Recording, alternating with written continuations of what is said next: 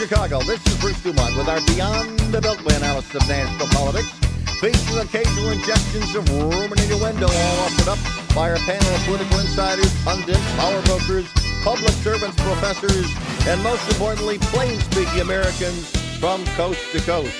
Tonight, featuring commentary by Republican Jeff Hom, Progressive Salim Muwakil, Republican Jim Oberweis, and Democrat Gilbert Villegas. Our program tonight coming to you via the Museum of Broadcast Communications in Chicago in the Paul and Angel Harvey radio studio. Nice to have you with us.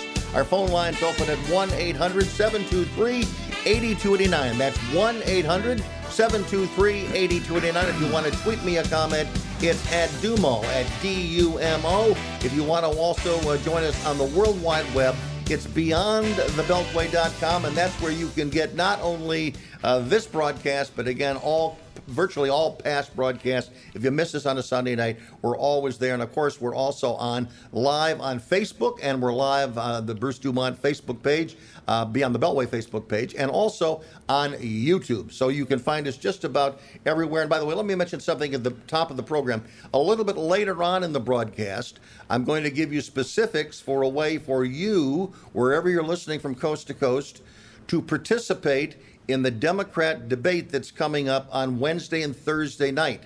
We are going to do a special edition of Beyond the Beltway on our YouTube channel and on our Facebook page, and it's going to happen immediately after the Democrat debate is over. You're going to have an opportunity to call in here, offer your instant analysis. You won't have to wait for the pontificators around in Washington and New York. You can do it right in your living room. And again, we'll tell you more about it. That's going to be Wednesday and Thursday nights. And again, immediately after the debates are going to be over at 9 o'clock Central Time, and we'll be there for 2 hours taking your response. But we'll talk a little bit more about it later. And one of the subjects, obviously, that I think is going to be discussed, hopefully it will be discussed, and that is the shooting down, allegedly by Iran, of a $131 million drone. The president looked like he was about ready to take military action, and then, according to published reports, at the very last minute, he pulled back, and he has limited his response to a cyber attack.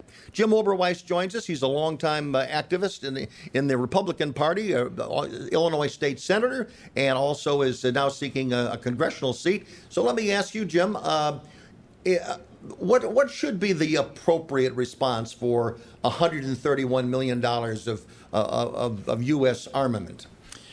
Well, Bruce, I'm certainly very concerned about getting into a real shooting war, a situation like Iraq.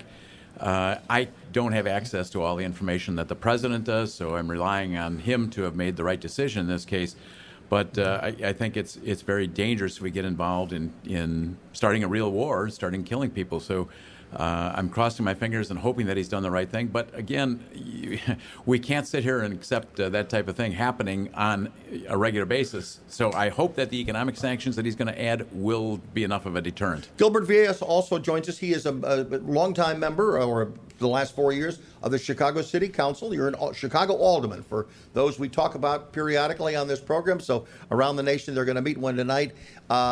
This is not normally within your area of expertise, but let me ask you, the president's response, some people are saying he wimped out, and some people are applauding him. What would you do? Well, again, not knowing all the details and not being in the Situation Room with the president and his staff, I'm hoping that he's relying on his Department of Defense to give him some advice on how to proceed. Obviously, the simple fact that Iran shooting down a drone in neutral territory is concerning, but again, not knowing all the facts kind of puts me in a position where I really can't comment on that, because just as Jim mentioned, I'm hoping that he's getting some good advice from some of his Department of Defense and listening to them. Now, Jeff Helm, it appears that his Department of Defense and some of the national security people were saying, go ahead, make the military strike. And so he, again, according to reports, he didn't listen to them. Is that a good idea? Are you sharing that decision? Well, so I think that we should not let a country like Iran dictate the terms of our engagement, right? If they want to get into a shooting war with us, that is something that we should not enter lightly. I think that actually actions like this, as well as the the mining or bombing, whatever you want to call it, of the oil tanker recently shows that actually the financial pressure we've been putting on Iran is working, because they're acting out, and they tend to act out when that kind of stuff happens. So I think the first answer should be diplomacy. Sanctions are part of diplomacy. I think if we should not enter a shooting war with Iran lightly. Okay. Salima Wakil, you are our progressive. Traditionally, you are anti-war. But in this particular case, did the president do the right thing? Did he do the right thing for the wrong reason, or the wrong thing for the right reason? Well, he set a fire and then he put it out, basically. First of all, hiring John Bolton was a provocative move. But he did it. Itself. Everybody knew that he was going to do it, but he made the decision. Well, let me ask you this question, because you're not a John Bolton fan. No, not at all. Do you give the president credit for overriding John Bolton? Yes, I do. Okay. I do give him credit, but but it's very, very minor credit. And we talk about Iran as if it's some sort of provocateur in all of this, and they're not over our territory with drones. So I don't understand why people feel that we have some sort of divine right to be in Iran's proximity and threaten them, and not only that, but strangle them with economic sanctions that are extremely onerous. Jim Oberweis. If it's in international airspace, they have no right to shoot down our aircraft. We weren't in that's for international sure. airspace. We were over their territory. I don't think that's the case. But in any event, I just want to raise an issue that really is strange to me. The stock market, normally, if there's a threat of shooting war of some sort, would tend to take quite a dive. Gold did rise quite a bit the last couple of days, but the stock market has held very firm. So that's a puzzling result. It must imply that most people don't think there's going to be a serious shooting war going on there. And I would kind of object to the classification of Iran as like an upstanding member of the global community. Since 1979, they have been one of the foremost exporters of terrorism. Where at? The Marine barracks bombing in Beirut. Who invaded Beirut? It was a Marine barracks, though. I know, but who invaded that country? It's a sovereign country that was invaded by Israel. We went there to protect them, and so Iran was reacting to that. And Hezbollah, for example, they were the Shiites who have been traditionally and routinely invaded by Israel. They are being protected by Hezbollah, and Iran is their benefactor. The USS Cole bombing, was that also a provocation by the United States? The U.S. Cole bombing? The USS Cole, yes. You mean in the Mediterranean, where yes. we were? What were we doing in the Mediterranean? I mean, that's where the Fourth Fleet operates out of. Okay, all right. Are you arguing, as Jeff suggests, that there's no dirt on Iran's hands, or that it's only the United States that's has dirt on their hands? I think the United States is trying to provoke Iran into some sort of conflict. That's what I think. So you think for oil shooting down? Just to clarify, the shooting down of the drone, then you think was a deliberate provocation on the part of Iran, and the president didn't. No, I don't think it was a deliberate provocation on the part of Iran. Well, they shot it down. Well, because it was over Iran's territory. They shot it. Well, there's a lot of people that don't agree with that assessment. We've got to pause. Most international 1-800-723-8210. I've got to go to a break. Back shortly.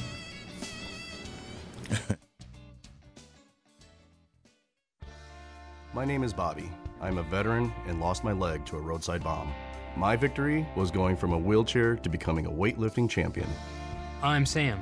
I'm a veteran. My victory was finding a career I can be proud of and supporting my family. America's veterans are on their most important tour, the tour of their lives.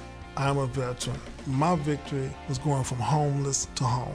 At DAV, we're on a mission to help veterans get the benefits they've earned. I'm a veteran, and my victory was finishing my education.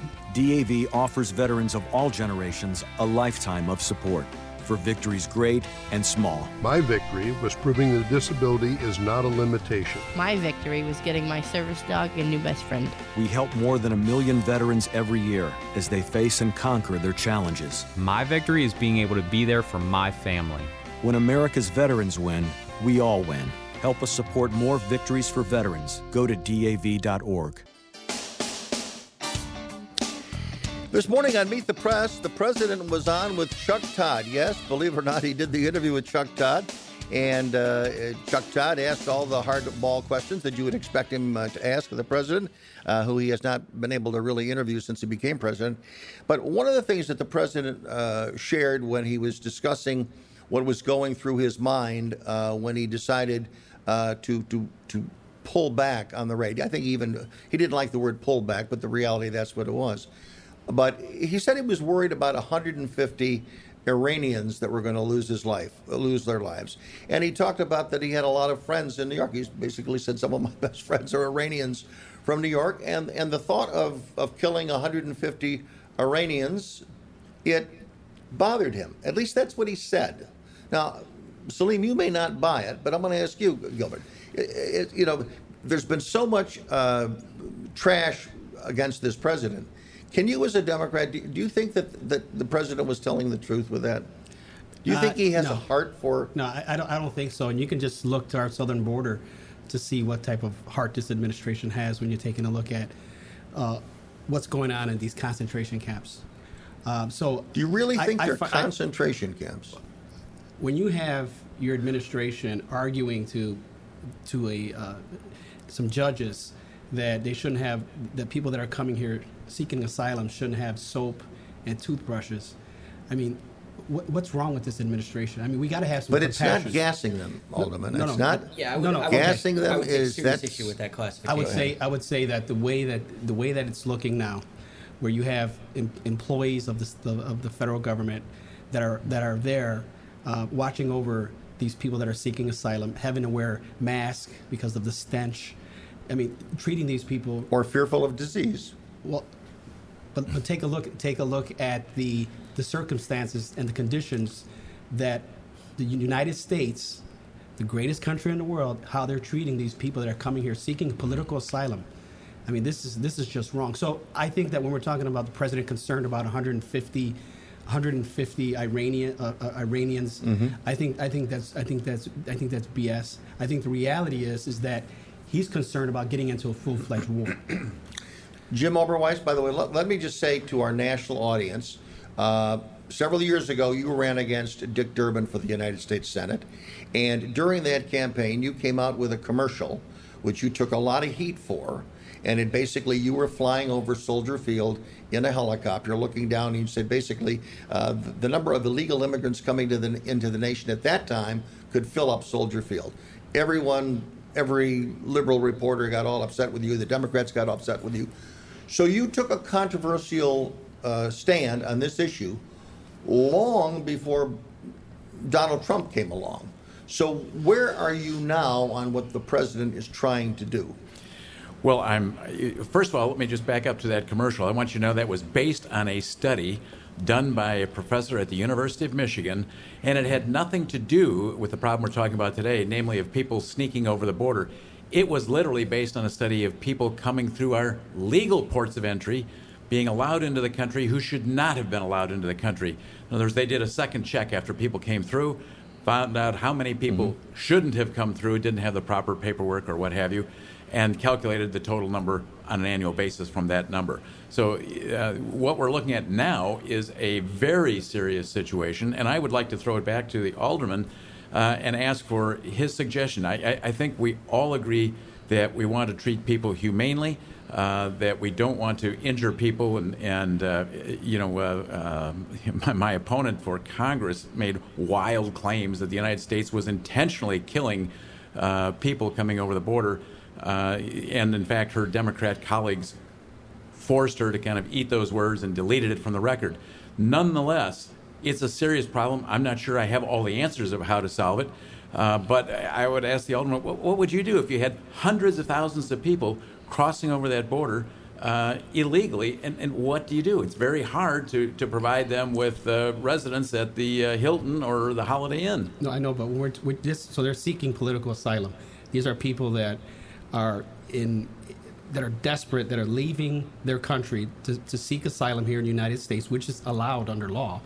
I would challenge both the president and Congress to get the business to deal with this immigration issue that's been going on for decades. We've been talking about it. I would absolutely agree. We've been talking about this for decades. So my thing is, in the meantime, though, when your administration, the president's administration, takes a stance of separating families, I mean, that's not what America is. Well, Okay, hang that's on. That's not what it is. Look, the problem with that is, first of all, not everybody is coming here for the reasons that you're talking about. Some people just want a better life. They want a job. And I respect that. That's a valid reason to come. But I think we can agree, hopefully, that there is a limit to how many of these people we can accept. And we may disagree on what that limit is, but there has to be a limit. We can't take 1 billion people next year, for example. Would you agree with that? So I would say that there's currently there's some rules on the laws on the books. Wait, let's see if we can agree. Would you agree we cannot take 1 billion people next year? I agree that we cannot take 1 billion people. Would you agree we can't take 500 million people next year?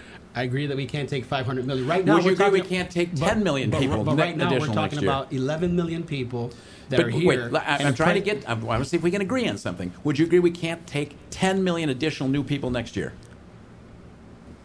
If we have 11 million now, and it's been over the course of decades, right. I would say that to influx 10 million people in 1 year would not work. Okay, great. Okay. So we're coming to some agreement here. Yeah. And the question is, there's a twofold question. What do we do with the people who are here, who've lived here, who've been here, who've attempt to become a part of our society? Mm-hmm. And then what do we do about the 10 million people or 20 million or 30 million people who want to come here immediately? I think we need a national discussion to decide how many people we should allow in and make that number. But you can't then let people cheat on that, because every time you do that, you're hurting somebody who's following our laws coming here legally. It also has to be clearly delineated, as you just did. I mean, because the people that are here, let's refer to them as the dreamers. The dreamers, I think, deserve to be treated one way. It's different if you're coming in from Central America now, and you have all the issues. In fact, one of the things that the president is saying, and I want to find out whether there's common ground on this. I'll start with you, Jeff, and that is he's basically saying those people who wanted to seek asylum in the United States, they went before a judge. The judge decided they were not going to be admitted. For whatever reason, they were not going to be admitted. The president says now, based on his recent pledge, which he pulled back on trying to get, the raids, the ICE raids that were called off, he's basically take that population. They've already been adjudicated before a judge. Go get those people and deport them. What's wrong with that, Alderman? Here, because there is a process that's in place, right? They're going through the process was followed. They're following. Correct. They're following that process. So now you do have a right to an appeal. Do you not? I mean, just because a judge... I don't know. I don't know the answer to that, but what I'm just saying is... So there is an appeal process. So they should be allowed to wait here until their appeal process is heard. So then you get into the catch and release problem. There's a couple things here, right? Jeff, and then so first off, these facilities that are now being derided as concentration camps, which is just ridiculous, were constructed under the George W. Bush administration or under the Obama administration. And suddenly, on January 20th, 2017, now what was normal is now egregious, right? I will agree that some of the photos look ridiculous and are heart-wrenching, but the idea that this is something done by the Trump administration and not reacting to a 500% increase in asylees, right? So asylees are different from economic migrants, right? I'm very lucky to have been born here. If I was not born here, I would be wanting to come here, right?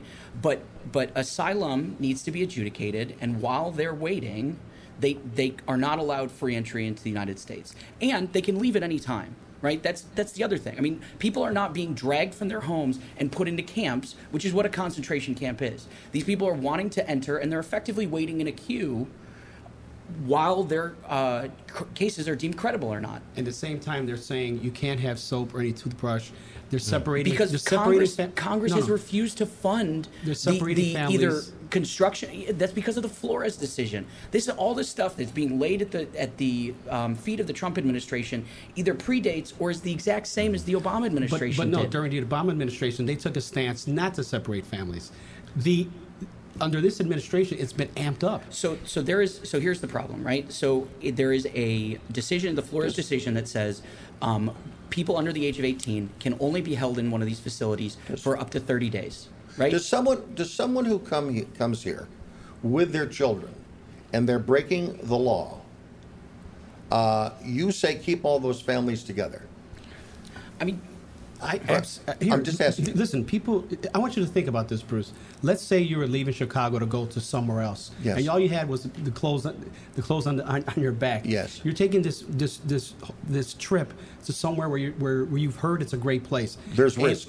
No, absolutely. But what I'm saying is there's also laws here. This country was built on laws, and we're better than this. The simple fact that you see all these photos and the separations have been amped up. Alderman, how does that differ from someone who goes through the court system? Let's say is African American. They go through the court system, and a judge decides they're going to go to prison for 10 years. That person doesn't go with their family. Right, they get separated from their family then. They get separated because a law was broken.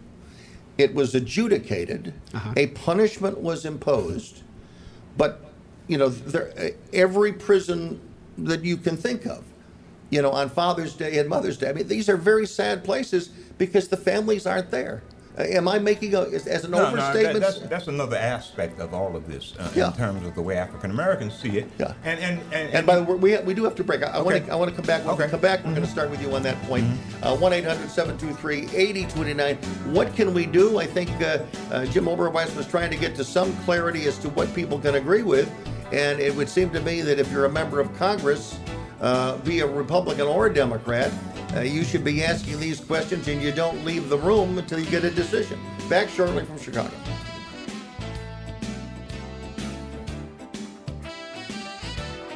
Keeping in touch with family and friends or reaching public safety officials can be challenging during power outages. If telecom networks are affected by severe weather or other conditions, the FCC recommends following these guidelines. Call 911 only when necessary and limit non-emergency calls. Avoid repetitive redialing to minimize network congestion. Try texting if a call doesn't go through. Conserve battery power. Switch mobile phones and devices to power-saving modes and turn off when not in use. If evacuated, forward landline calls to your cell phone if possible. If you're using your car to charge cell phones or listen to news on the car radio, be aware that carbon monoxide emissions can be deadly in an enclosed space such as a garage. Remember, always seek shelter in dangerous conditions and follow directions from public safety officials. For more info, go to fcc.gov/emergency.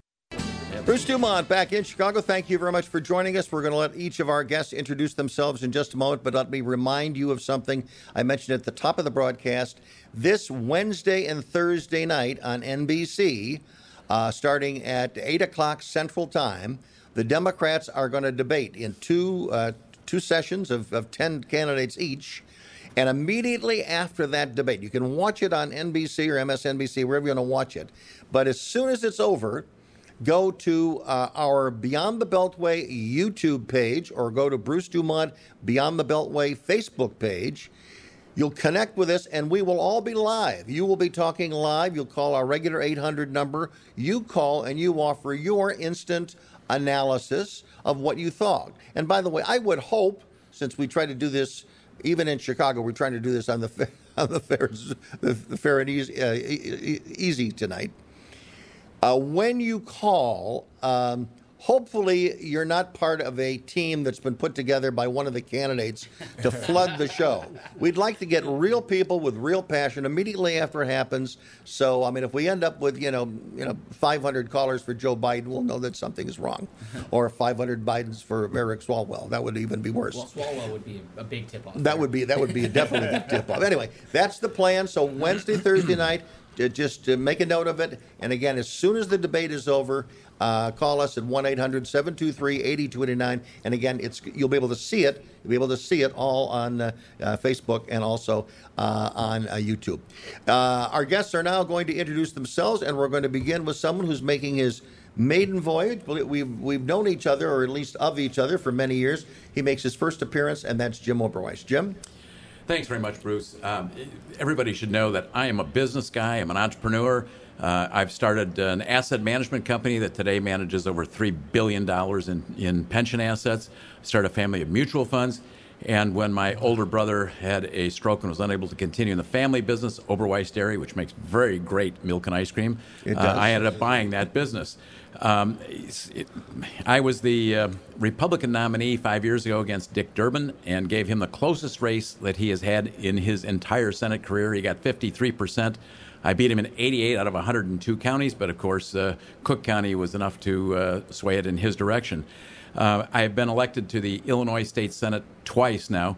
But again, I'm a business guy, not a politician. I think that makes a huge difference. I believe strongly in term limits, and I'm now running for U.S. Congress in Illinois 14th, a very competitive district. In fact, the Republicans think it's one of the three most likely Republican pickups in 2020.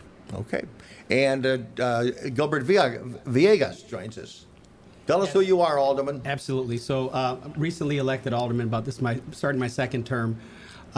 Chairman of the Economic Capital Technology Development Committee. Prior to being elected, I did work in state government and also run a trade association where I was advocating for infrastructure in Springfield, Illinois, as well as in Washington, D.C. Currently, I'm the floor leader in the city council. How did you get to be the floor leader? Because you weren't the first to endorse Mayor Lightfoot, but how did that happen? Well, that's a coveted position. Well, I appreciate that. So, so they say. In my discussions with Mayor Lightfoot, once the runoff took place, I went ahead and endorsed her and made sure that the Latino community came out and supported her. Mm-hmm. And so during that time, me and her had some great conversations. And then when she asked, when we talked about committee chairmanships, she also saw that I was a person that can compromise, and she wanted someone like that on her team. And that's a very key position, because keeping the Hispanic community happy and satisfied politically is an important key to her reelection. So she's put a lot of pressure on you and confidence in you at the same time. Yes, she has. Jeff Halm. Jeff, tell us again who you are. My name is Jeff Halm. I'm the Club Development Chair for the Young Republican National Federation. It's a nationwide organization of Young Republican clubs. I used to run the Chicago Young Republican chapter for about 3.5 years. We have biennial elections every 2 years at the national level. I'm currently managing a campaign of a slate, and if we get elected, when we get elected, I will be the new political director of the Young Republican National Federation, which will be a very cool position going into a presidential election year. I'm a native son of the suburbs, and I'm proud to be living in Chicago.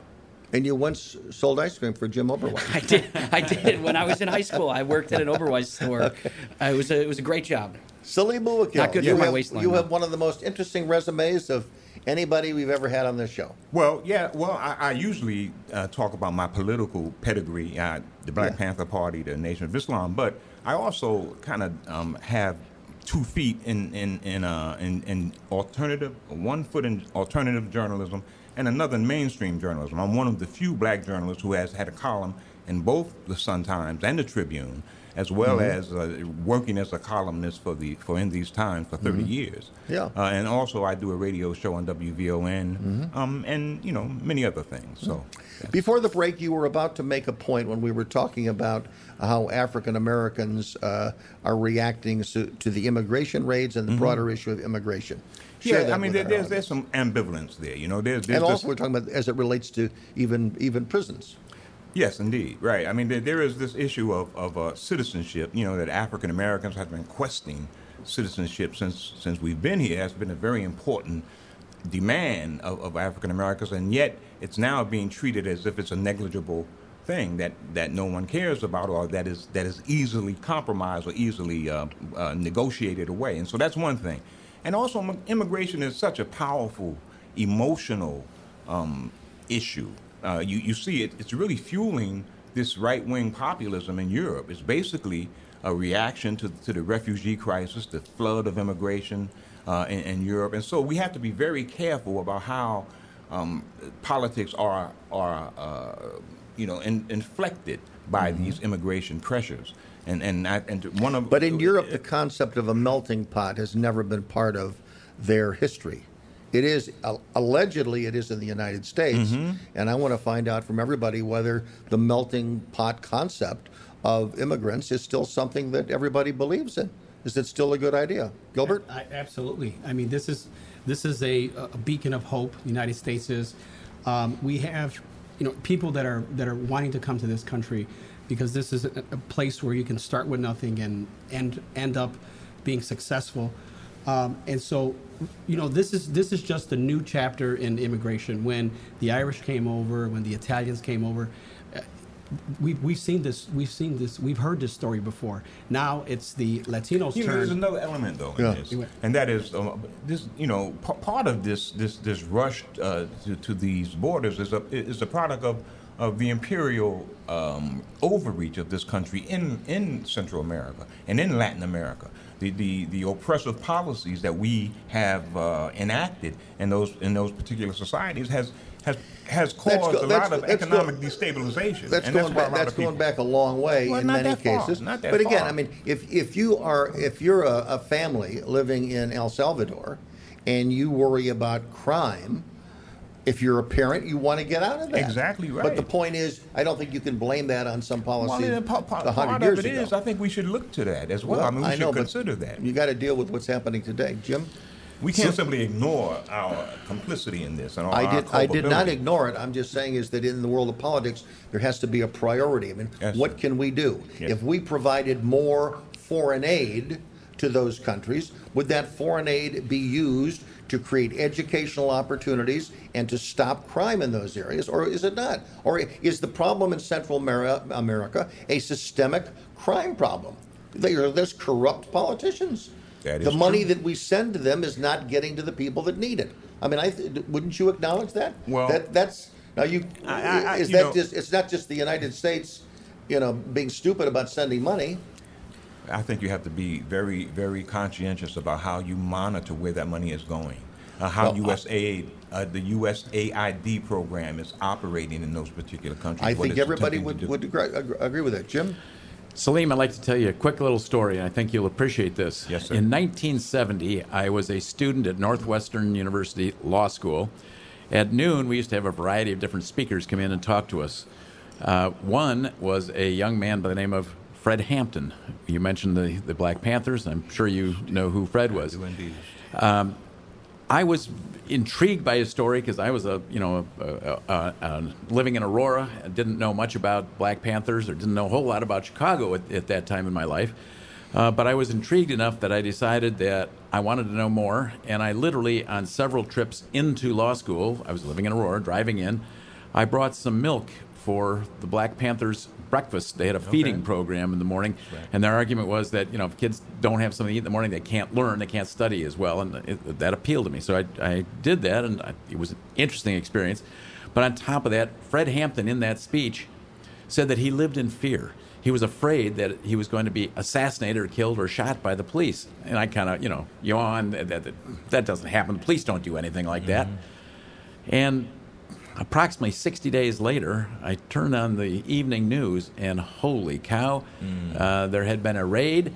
He had been shot, allegedly sleeping in his bed.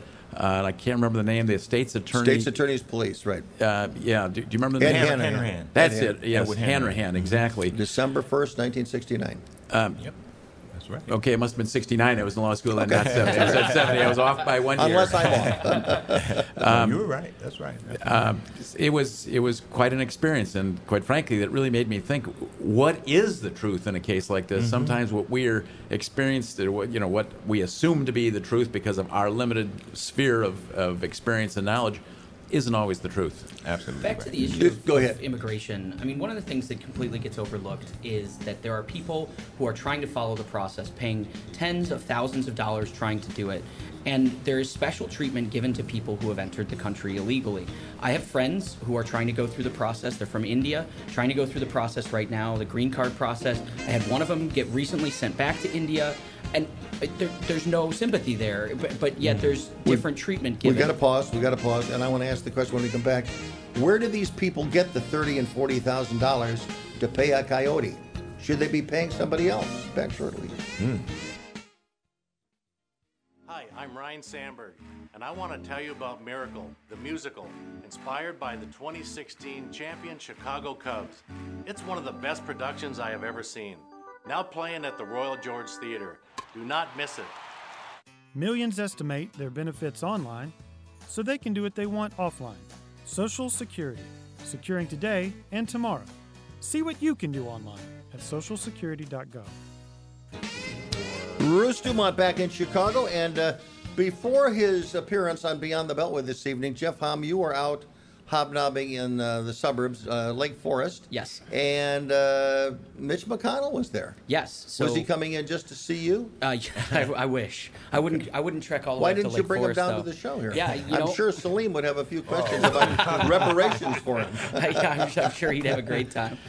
So Mitch McConnell was here talking about the importance of keeping the Senate in 2020, as well as what their legislative agenda has been. The over 100 judges and justices that have been confirmed to we got 2 on the Supreme Court, 2 justices confirmed to the Supreme Court that take a strict textualist meaning that the words actually mean something and it's not whatever you want it to mean. So it was a really cool fundraiser. Got to go out there with probably a group of 15 or 20 young Republicans, and Did you write a check? I did not. You did not? How did you get into it? My God! It's that's being a young Jim's Republican. He's got to give you a little more seasoning. That those things don't just happen. I want to go back to an issue that has been discussed, and that's the issue. We're going to get into Joe Biden's problems this past week in the next hour. But one of the issues that's coming up by some of the candidates is the issue of reparations. Now, most people that are probably listening to this show this evening don't think that's a good idea. Salim, why is it a good idea in your mind, in realistically the costs involved as well as the political will that would have to be expended to get what a lot of African Americans believe is theirs? Yeah, but ironically, or maybe not ironically, but the majority of African Americans don't believe that reparations is possible. They don't believe that this country is ready to do that kind of action. I think that as talk increases, as the discourse grows, and as public hearings increase and people have more access to data revealing the accrued disadvantage that African Americans suffer, then people will begin to look more favorably upon some kind of compensatory program to deal with these historical injuries. Is there any place for that in Congress, Jim Oberweis? Well, I think that's a very difficult subject. I think it would be very difficult to enact something that would be fair. And as Salim said, I don't think the country is ready for that. However, let me say this. As I said earlier, sometimes, because of our limited experience, we don't understand some of the things that other people have gone through. When I was younger, I couldn't understand how people could live in fear of the police, but I'm beginning to understand. In fact, I've become very good friends with Pastor Corey Brooks here in Chicago. That guy, in my opinion, is probably the best human being I've ever met in my life. He will do anything for other people without caring about getting any credit for it. And as a result, I'm committed to trying to help him build a center on South Martin Luther King Drive. He's an admirable guy, no doubt. Absolutely. That would allow kids to get off the streets, stay out of gangs, and away from drugs, and a training program. In fact, we've given them a franchise for Oberweis Dairy, for our other 2 restaurant chains, that burger joint and Wood Grain Pizza, so that they can bring kids in there, teach them those basic skills, and hopefully help them get a job. And I would do anything I could to help Pastor Brooks. He's just a phenomenal guy. I want to go back to something we discussed earlier, and Alderman, I want to come back to you. The people that live in your ward and the Hispanics in the Chicagoland area, how fearful are they of a knock on the door from ICE? Well, I think this, when you heard the president talk about coming to major cities to conduct raids via ICE, my office got a lot of inquiries as to what does that mean and what can I do to make sure that I'm treated correctly and know my rights. And so there's been a big push by Latino elected officials, the mayor as well, to inform people on their rights as people that are here in the United States. And Lori Lightfoot, the mayor of Chicago, said that she had issued a directive to the police department. They are not to cooperate with ICE on these raids. Right. And she's not the only mayor to do that. No, she's not the only. Most major cities across the country have issued similar orders. And so when we're taking a look at how this is, again, this is the president playing to his base, in my opinion, playing to his base, because now you're talking about we're going to hold it off for 2 weeks until we get Congress, and using people in fear-mongering to get what it is that he wants done. And the reality is that's not how you negotiate. We're not talking about a business here. We're talking about people's lives. And so you need to get to back to Washington, D.C., stay in Washington, D.C., and deal with Congress, convene some meetings on how this is going to look. It isn't just the president. I mean, you've got to have Nancy Pelosi, who said she wasn't going to give anything for the wall, which we can separate the wall. Right. But again, all these conditions that you were talking about, I mean, Nancy Pelosi, she has the bully pulpit to make this an important issue. Why doesn't she just bring the Democrats back? Because, or is she fearful that she doesn't want to lose that issue? Well, no, that's here. So you're not going to hear the Latino community saying that this should not be negotiated. This has been going on for way too long. So I would urge all congressmen throughout the country, Democrat or Republican, to get to the table to start dealing with this issue. We've got to put this issue to bed and put some type of pathway to citizenship. I mean, we have veterans that have served the country that were non-documented after their term, didn't get the citizenship that they were. But a pathway for dreamers and people that have been in the country. Do you want to provide a pathway? You personally want to provide a pathway to people that just snuck in the country 2 months ago? We're talking about we're dealing with the 11 million people that are here today. We've got to deal with them first before we begin to deal with the other ones. Okay.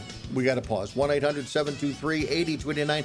When we come back in the next hour, we're going to be talking about the Democratic debate coming up and also some things in the Democratic campaign that just happened this past week. Joe Biden stuck his foot in his mouth. We're going to talk about that. And also we're going to have an author, and we're going to talk about a new book called Panic Attack, Young Radicals in the Age of Donald Trump. I'm Bruce Dumont, back shortly.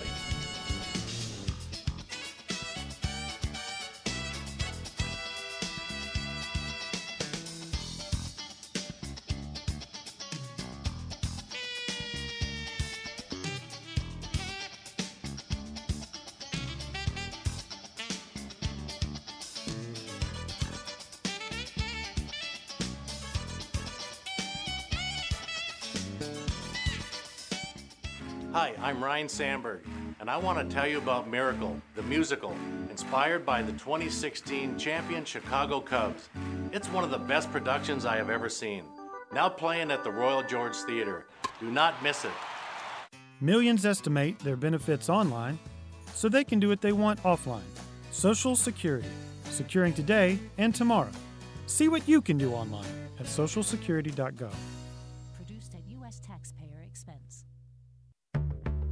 Today, millions of people all across America are building a life in recovery from addiction and mental illness, helping themselves and helping each other, with friends, family, and community lending their strength and support. Join the Voices for Recovery. Together, we are stronger. For 24-hour free and confidential information and treatment referral for mental and substance use disorders, for you or someone you know, call 1-800-662-HELP. Brought to you by the U.S. Department of Health and Human Services.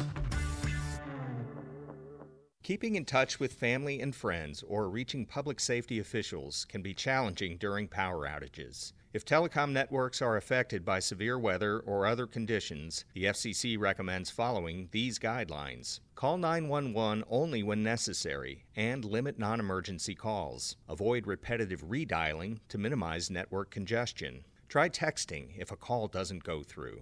Conserve battery power. Switch mobile phones and devices to power-saving modes and turn off when not in use. If evacuated, forward landline calls to your cell phone if possible. If you're using your car to charge cell phones or listen to news on the car radio, be aware that carbon monoxide emissions can be deadly in an enclosed space such as a garage. Remember, always seek shelter in dangerous conditions and follow directions from public safety officials. For more info, go to fcc.gov/emergency. My name is Bobby. I'm a veteran and lost my leg to a roadside bomb. My victory was going from a wheelchair to becoming a weightlifting champion. I'm Sam. I'm a veteran. My victory was finding a career I can be proud of and supporting my family. America's veterans are on their most important tour, the tour of their lives. I'm a veteran. My victory was going from homeless to home. At DAV, we're on a mission to help veterans get the benefits they've earned. I'm a veteran, and my victory was finishing my education.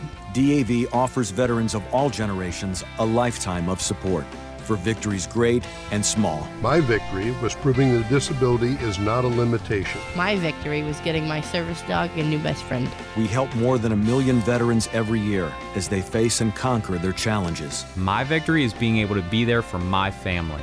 When America's veterans win, we all win. Help us support more victories for veterans. Go to DAV.org.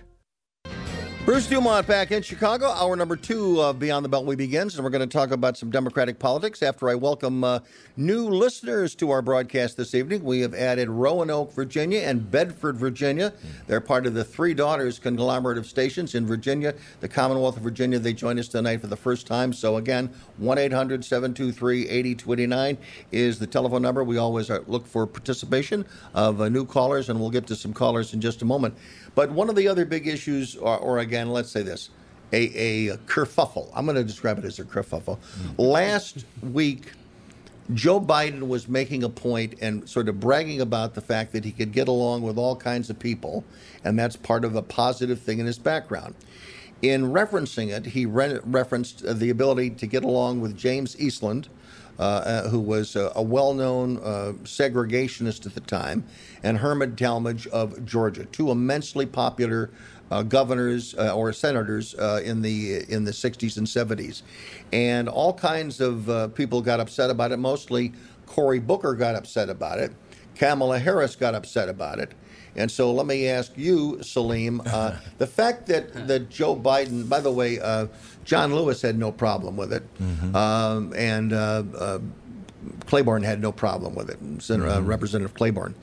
But did you understand what Joe Biden was trying to say, and was there a better way for him to say it? Definitely. I mean, it was generational. It was a generational divide here.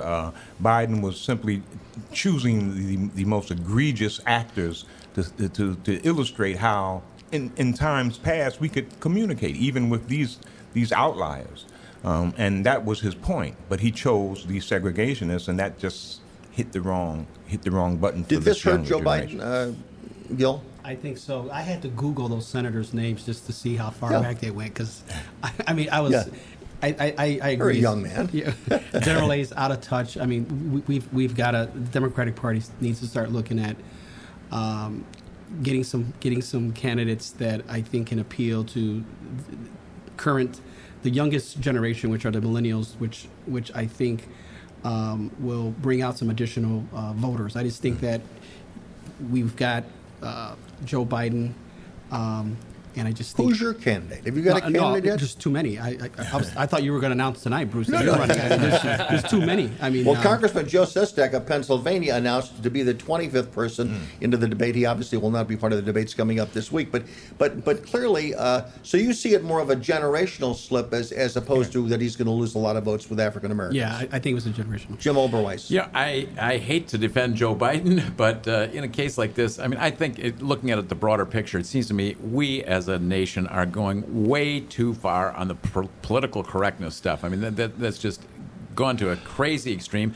And quite frankly, I think that's one of the reasons that Trump has gained the popularity that he has, is he's very anti-PC, and a lot of people feel frustrated with it. But would you agree with him that maybe it wasn't so much about the racial issue, but maybe it was more about just sort of a generational, giving as if, we were to talk about, you and I were to talk about I Love Lucy as this great new show.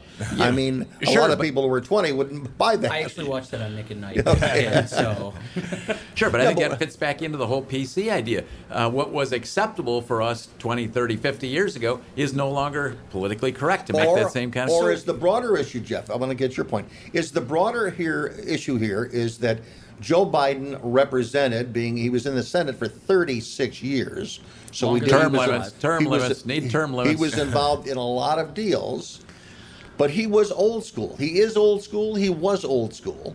And the Democrats of today, because of either a strong progressive bent or a strong generational bent, They don't want anybody that gets along and goes along. They want people who are going to fight for it, and they're not looking for compromisers. I think that's the big sin here with Joe Biden. I think what it shows is the lack of the Democrat Party to come to terms with its segregationist history. Talmadge, Eastland, they're both Democrats. They were both Democrats from the South. Robert Byrd, Grand Cyclops of the KKK, also a Democrat in office for more than a dozen years. More than 50 years. Well, yeah, right.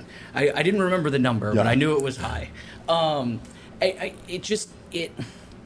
But that's not what Kamala Harris brought it up. I mean, she didn't bring it up, and Booker didn't bring it up. Booker, he chastised Biden, and then, Biden, they had a phone conversation. He said, well, he thought that Booker should apologize to him. It was like he was being insulted by this younger senator. Well, obvious not that he was even an African-American senator. Booker was simply trying to exploit this discomfort that Biden is feeling. That's basically his point, trying to up his poll numbers. But I think most African-Americans forgive Biden for this. They understand the context, and they don't begrudge him for this kind of comparison. But I think it is a mistake, a political mistake, because he's illustrating his generational alienation from what the major kind of move in the Democratic Party is right now. Okay, well, we'll find out again. A reminder that on Wednesday and Thursday night, the Democrat debates are coming up. They're going to be on NBC, and again, right after the debates are over, we are going to have an instant show here on BeyondTheBeltway.com, also on our YouTube channel, also on Beyond the Beltway, the Facebook Live page.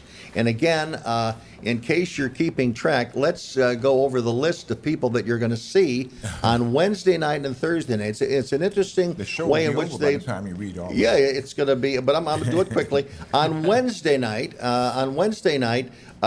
we are going to have Elizabeth Warren, Cory Booker, Amy Klobuchar, John Delaney, Beto O'Rourke, Julian Castro, Tim Ryan, Tulsi Gabbard, Jay Inslee, and Bill de Blasio. That's on Wednesday night. On Thursday night, you're going to get Joe Biden, Bernie Sanders, Kamala Harris, Kirsten Gillibrand, Michael Bennet, Eric Swalwell, John Hickenlooper, Pete Buttigieg, Marianne Williamson, and Andrew Yang. That's the way they're dividing them up.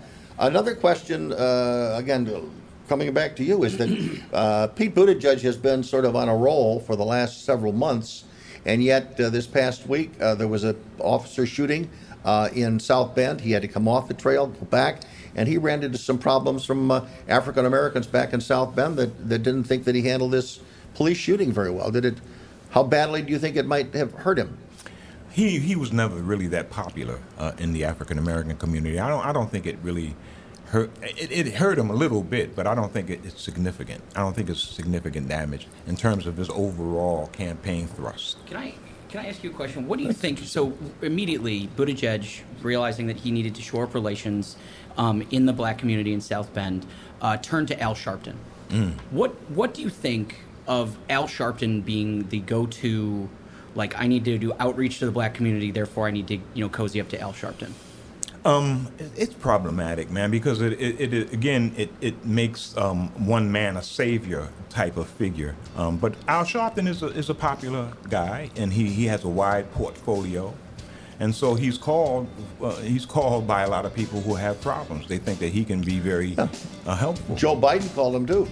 They both called him. So he's like the fixer for the black community for Democrats. Jesse Jackson probably wasn't available. He was indeed. 1-800-723-8289. I'm Bruce Dumont. Your calls when we roll on from Chicago.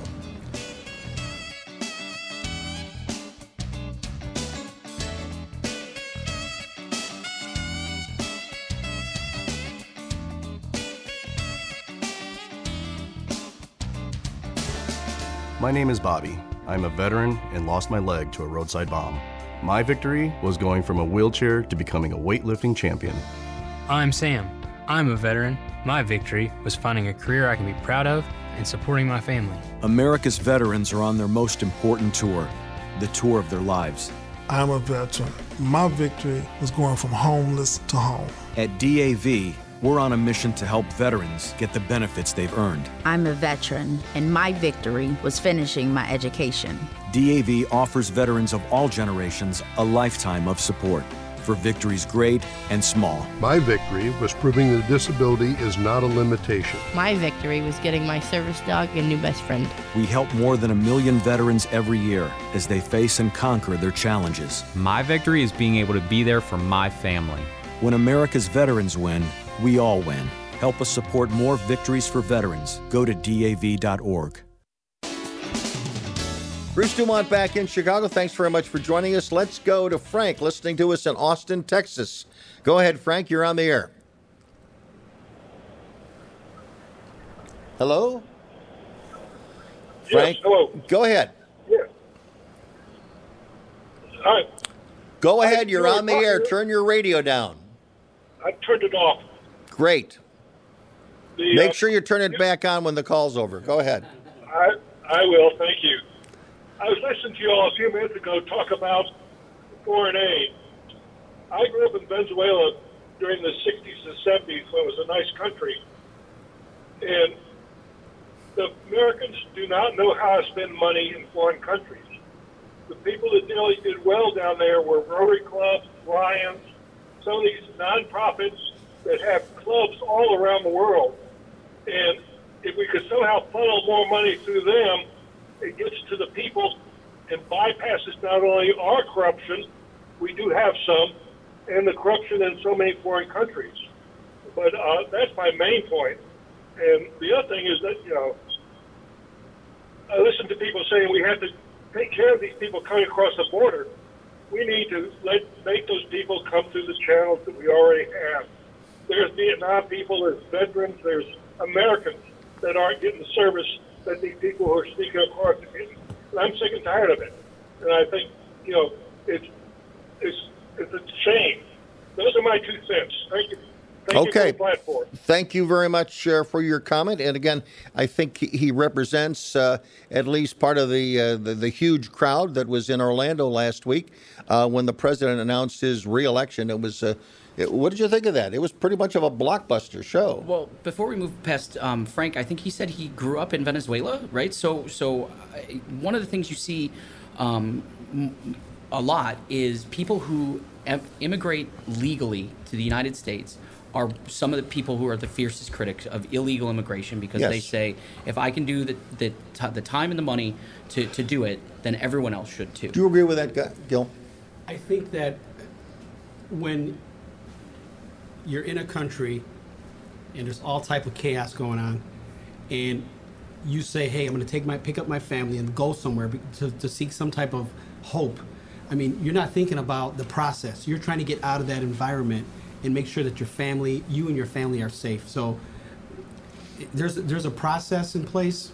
I agree with that, but we need to take a look at these political asylum seekers that are coming to the border. And I completely agree for asylum. However, the case is that it's fewer than 10% are actually cases that when they're adjudicated for asylum are actually found to have a reason qualified under asylum, right? The rest are economic migrants who are looking for more opportunity, which I'm sympathetic to that argument, and I think we should increase legal immigration, but it needs to be done correctly. Aren't they supposed to have a sponsor as well, Gil? So I'm not familiar with the whole process of seeking legal status here or citizenship here, so I wouldn't be able to answer because that. I think if somebody has a sponsor and they don't show up for a court date, it's like blowing your bond. I mean, you should go back to the person that sponsored and look for some payment there. Yeah, but we don't do that. Gil, I think you're absolutely right. This is a challenging situation for sure.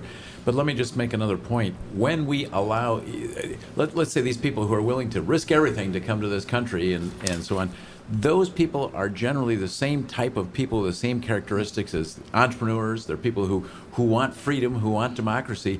Arguably, we are depriving those countries of the people most likely to improve the economy in those countries through starting businesses and through seeking a more democratic form of government. And we're taking them from those countries to this country. So we're really depriving them of the opportunity. Brain drain, Yeah, right. In a sense, or I wouldn't call it a brain drain so much as an entrepreneur drain or a democratic drain. or a thirst to succeed. Yes, that's it. They That's want better, to. They want yes. to succeed, and your point is, if we let them in here, they may succeed in the United States, but at the detriment of the home countries. That if they've all fled there, who's going to save the country for the future? There's actually a similar dynamic going on in Illinois. People who can leave the state for greener pastures like Texas or Wisconsin or Florida do, and those who are left. Tend to vote for the same people that have created these problems. One thing that when the president gave his rally the other night, he spent a lot of time talking about 2016 and bashing Hillary Clinton. But the other thing he talked about, he painted the picture of the Democrats, the Democrat Party.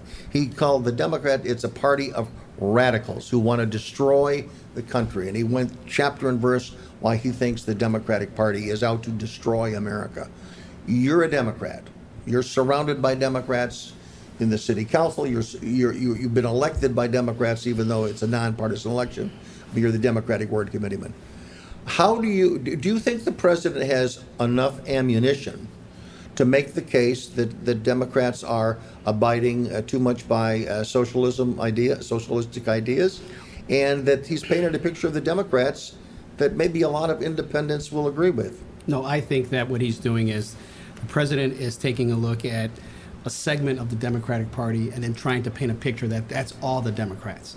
You can take a look at the right-wing Republicans who were the Christian right, etc. And if I was a Democratic candidate, I would be probably pushing those ideas and saying that all Republicans are like that. So I think that's the reason why the president has decided to hone in on the socialists, because trying to bring up the nostalgia of the days when socialism was bad, and saying that this is the type of socialism that we've combated in the past, and that they're trying to bring that here to the United States. In your view, and then I'm going to go. In your view, is the national media feeding that narrative of the president by giving so much publicity to the three most radical members of the House, including AOC, No. because she looks good, she talks good, she's on television a lot, and again, they're not taking into consideration that the reason that the Democrats regained control of Congress was because of moderates that were elected around the United States. You don't hear about them. Yeah, I don't even know who these people are. Yeah, but you have one segment of the Democratic Party that has a position. And so when you're trying to move the Democratic Party, you're going to take a look at all of the members of the Democratic Party and trying to take a look at what, at the end of the day, Nancy Pelosi has to get a bill passed.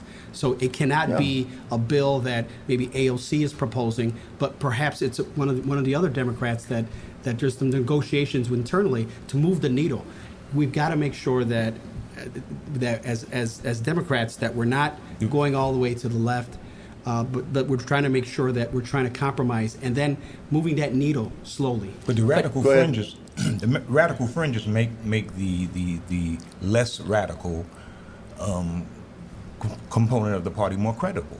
It makes it more creditable, and so AOC's provocative talk gives credibility to Democrats who are not as radical, and so I don't think it's a negative thing. I think it increases the parameters of the party. You don't think she scares people in certain sections of the country? Well, yeah, but I think it offers an opportunity for people to say, well, hey, Social Security was considered beyond the pale for capitalists at one point. It was considered a downright socialist program, and so was the VA. Many of the VA programs were considered socialist, and so we are living in a socialist capitalist hybrid. So as it pertains to AOC, I think Pelosi said it best that a glass of water with a D next to her name could get elected in AOC's district. That is a direct quote from Nancy Pelosi. That is not from Jeff Holm. But if you look at the issues that are currently being debated in the Democrat primary, Medicare for all, every single one of those 25 have signed up for it, which would outlaw private insurance. Kamala Harris prominently described that. You look at Buttigieg, for example, who's talking about packing the Supreme Court to completely destroy the institution. That limit of 9 has been set by statute since, I believe, the 1860s, and they want to double it so that they can make sure that their reforms that cannot be passed through Congress, through popular will be enacted by activist judges. I mean, that is extreme. Those are extreme positions. Isn't a presidential campaign the perfect time, described by the forefathers? That's the perfect time to have debate over what's good and what's bad. And some people are going to win, some people are going to lose. Absolutely, it's radical. Let's debate it. But these are still radical ideas. That a campaign is a good time to Constitution is a radical document. It's a living document. It changes. It's not a living document. I mean, the words written on the page mean something. If I may, Bruce, can I go back to Gil? As I said before, I'd like to hear other ideas that I may not have been exposed to. And one thing that bothers me, it just seems common sense, but there must be another side of the issue.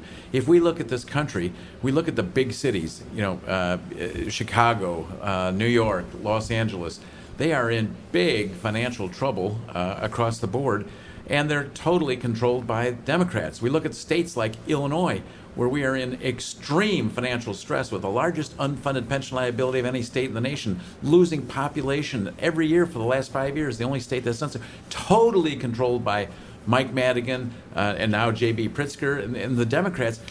How can we say that the Democrats are doing an okay job when the net result is what we're seeing? I got to be missing something. No, I think you are missing something. I think what you're missing is the 30 years of Republican control that the governors had for 30 years. I think you missed that. Remember, this didn't happen overnight. Okay, just a minute. Let me go back. Okay. I will admit that some of our Republican governors fed the system, but understand, Mike Madigan has had control of the House in Illinois since for 34 of the last 36 years. There's only 1 2-year term that he didn't have control, and even then they had major... Gentlemen, we got to pause. Mike Madigan is the Speaker of the Illinois House, the longest-serving Speaker in the history of the United States, and he has a vice-like hold on what happens in the state of Illinois. When we come back, we're going to be talking with an author, Robbie Swave, who has written a new book called Panic Attack, and it's about radicals and how they're treated in the age of Donald Trump. Back shortly.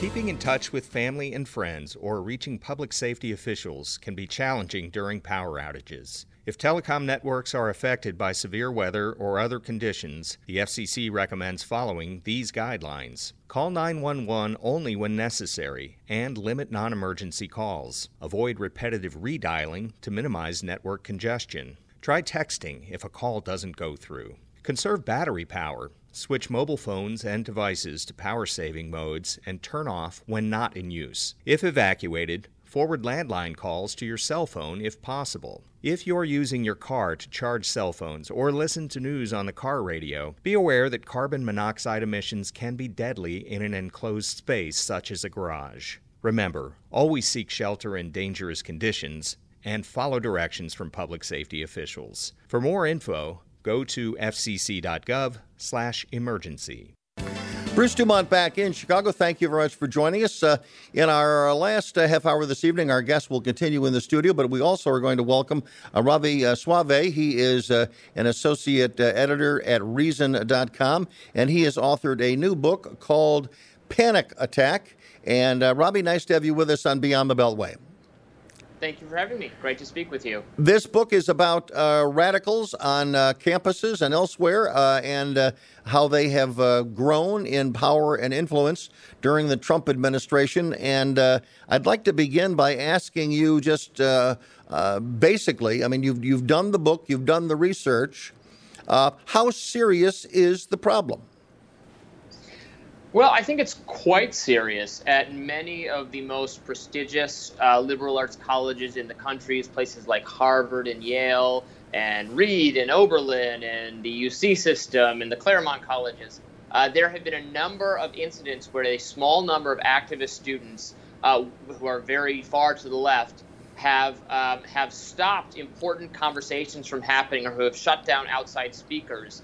These activists say that uncomfortable speech or speech they disagree with is not only bad, but is a threat to their emotional well-being, and thus it's perfectly fine and, in fact, necessary to stop from someone who has a different political view than you from participating in the conversation at the university. And they've been very successful at these kinds of tactics over the last 5 or so years. And it's certainly something to be concerned about when, a place like Harvard, where the next sort of generation of leaders of the country are going to be educated, and you have a cabal of activists running the show there.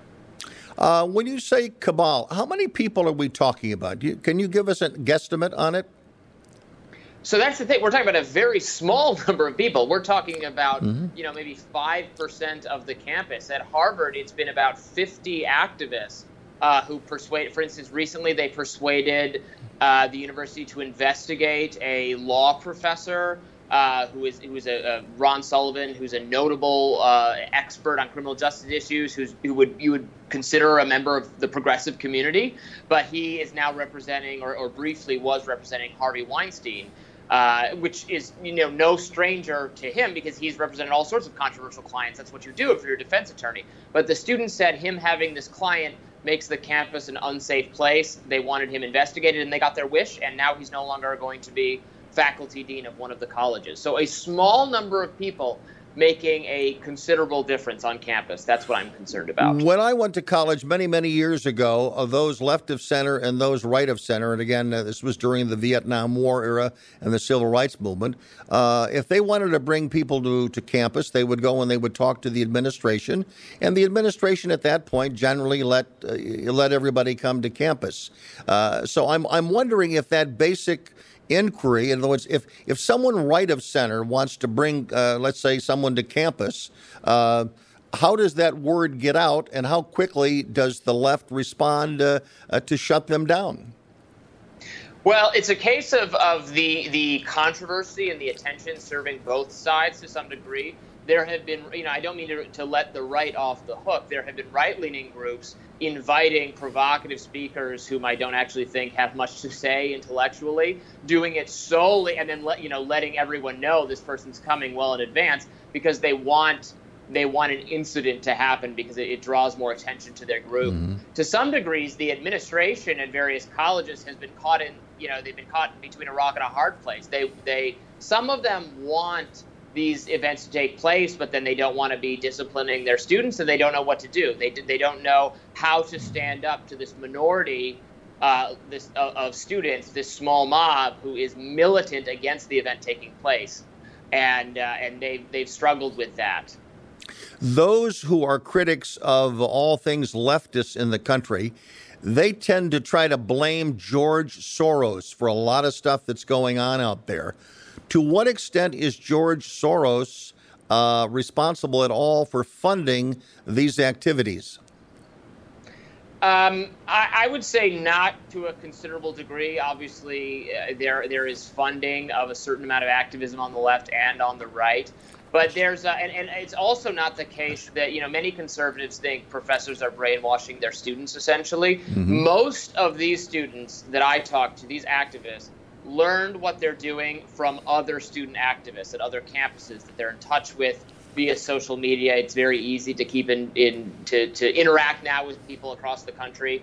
To some degree, they already have this mindset that they want their emotional sort of state coddled by the administration almost before they even get to college. So I'm skeptical that it's either it's a sort of conspiratorial, or it's outside authority is funding it, or the professors are pushing it by and large. No, it's just the students having decided, having realized they can get away with this kind of thing, having learned maybe from other students, and that's more the scope of the problem than anything So it's else. A millennial mindset. Yes, it's a mindset, though it's by no means generation-wide, because we're talking about a small number of people. However, it only takes a couple people. What's happened on campus for the last 10 years is a small number of people have weaponized sort of the policies and almost even the laws in place or the policies in place to prevent harassment. They've weaponized, for instance, anti-sexual harassment policies in a much broader scope than those policies were ever intended to police sort of all uncomfortable speech that has to do with gender and also of race to some extent. They can also, now they're entering the workplace, and again, just a few people, but they can do the same thing. If one person complains, the firm or the entity or the authority feels that they could be in trouble with customers, with the government itself, if it's a matter of federal law, and they're humoring these people to kind of the detriment of a climate of free expression. That's what I'm concerned about. Jim Oberweis is here. He has a question for you. We've got others as well. Go ahead, Jim. Well, it wasn't so much a question as it was a comment. I mentioned earlier in the show, I talked about the fact that in 1969, Northwestern University allowed Fred Hampton to come in and speak to the group. That was a pretty far step out at that time. But I think it's great if we can listen to people on far sides of these issues. And I think there's less of that today. Would you agree that part of this is due to our news services? I mean, 10 years ago, I listened to CNN, and if it was on CNN, I was pretty convinced this is good factual stuff. Now, CNN is so biased, and then you got Fox News on the other side, where they're presenting the other side of the issues. It seems to me we need a news service. In New York Times, I mean, that's probably the most extreme example. I thought they were great, and now I think they're absolutely off the wall crazy. MSNBC is the worst. These news services, we need somebody central who will present both sides of the issue, and I think we've lost that. You know who's great at that? Reason Magazine. Thank you. I agree. I agree with your comments, and I am very critical of a lot of work that is done in the media. Obviously, some of it is quite good, even at places like the New York Times and CNN. But then I think their opinions often start to come through, especially if social media. You follow these people on Twitter. They're supposed to be objective reporters, and their stories are fine. But then you see them expressing all sorts of opinions, rushing to sort of judgment and conclusions in their social media presence, and it really undercuts the work that they're doing on other fronts. So, that is a problem. Don't you think a lot of that has been prompted by the ascension of Trump, of Donald Trump, and his? It was happening before that. Well, true, but I think it's been exacerbated by his tenure, and also, don't you think that some of these folks have a compelling argument? There is a reason why the administration often sides with these radicals. Because they make a certain kind of sense, don't they? Well, on the first point, I agree with you. I mean, Trump is as responsible as anyone else for this kind of polarized media climate. He has positioned the media itself as his enemy, as his outgroup, right? Mm-hmm. And then some in that group have kind of risen to that level.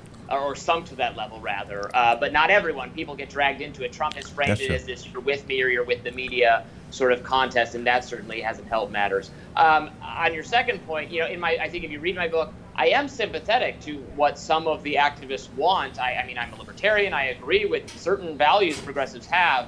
But it is interesting to watch their changing attitudes toward whether, like, free speech itself is a good thing. Like, if you went back to the 1960s, it was leftist students fighting for the right to invite anyone to campus, and they brought a Nazi to campus in 1963 just to prove that we should be able to have discussions with anyone, no matter how horrible this person is. And they didn't shut him down or heckle him. They just laughed at him, and then they learned from it, and that was that. There's no way you could do that today. The campus would be shut down, and we'd have like a day of national mourning or something. Robbie, is Antifa in the groups that you've looked at?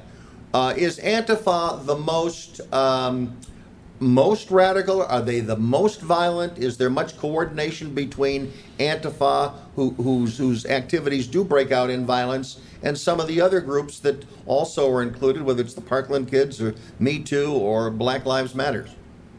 Antifa is a little bit on its own. Yes, they're the group most likely to kind of, on the left at least, most likely to endorse violence. Their ideology is sort of anti-liberal to its core, classical Enlightenment liberal. They don't believe that free speech or the First Amendment is a good thing in the abstract. They want rights for people who agree with them, and to deprive rights. They want to deprive rights to people who don't agree with them. They're very clear on that position. And they've been around in Europe at least since the 1930s. They actually have a long history, in my view from doing research from this book, for actually calling more attention to the fascist groups that they were supposedly trying to stop in the streets.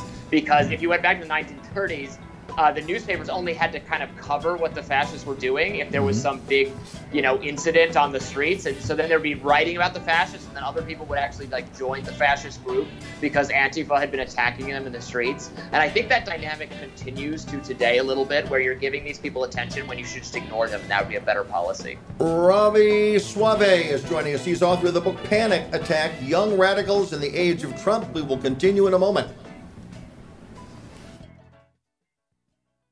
Hi, I'm Ryan Sandberg, and I want to tell you about Miracle, the musical, inspired by the 2016 champion Chicago Cubs. It's one of the best productions I have ever seen.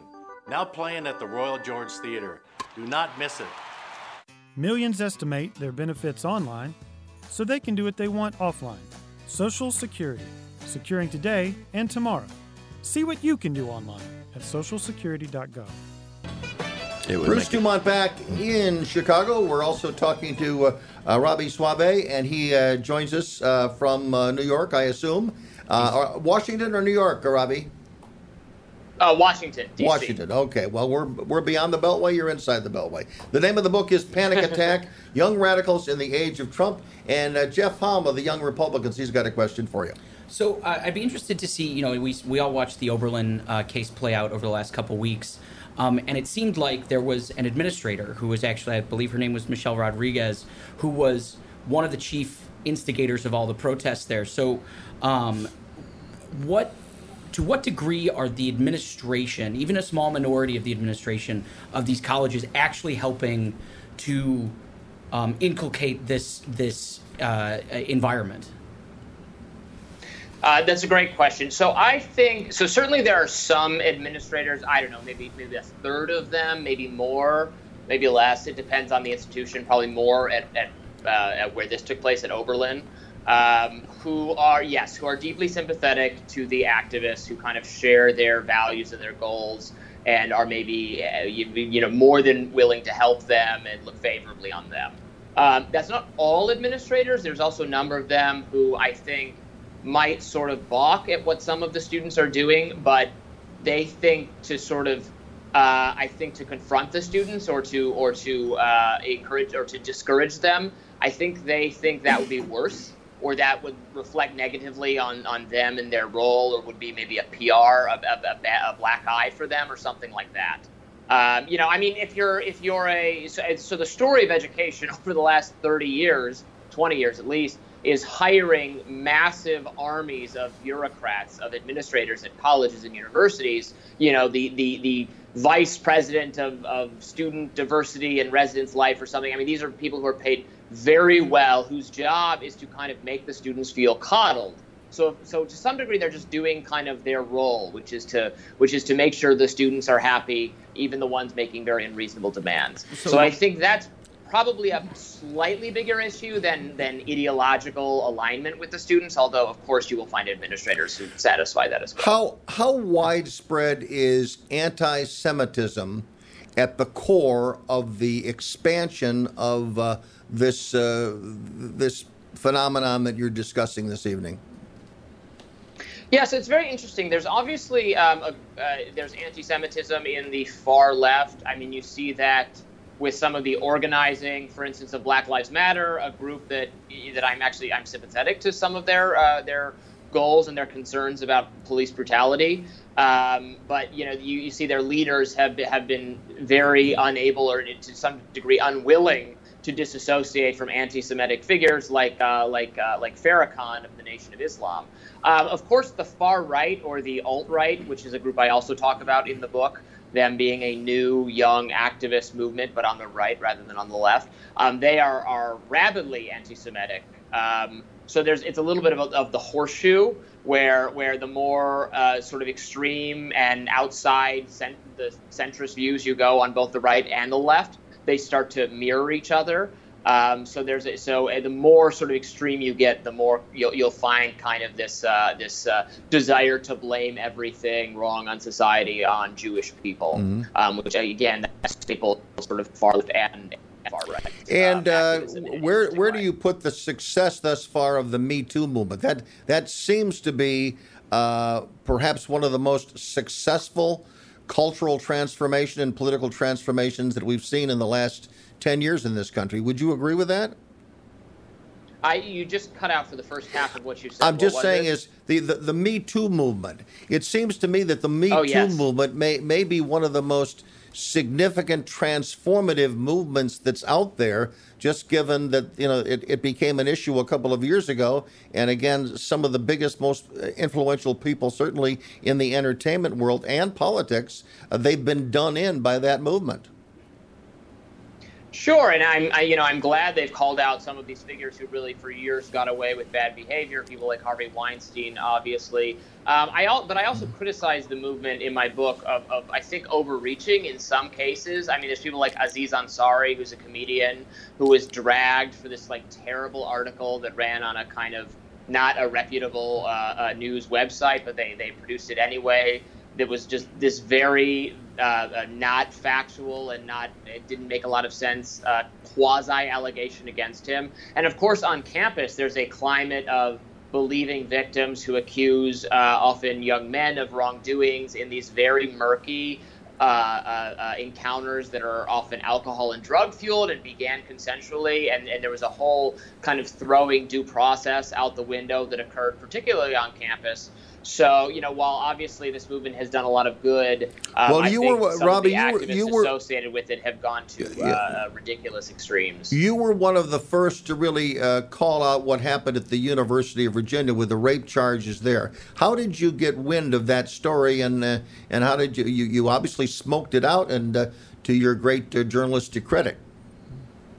Well, thank you. I after I read it a couple times, I started to, there's just details about it that stuck out as not making a lot of sense. For instance, Jackie, the woman who alleged that she had been gang assaulted by 9 people, that she said she had not been drinking, so she was not incapacitated with alcohol. But I know that in the vast majority of these cases, that's how they incapacitate the victim.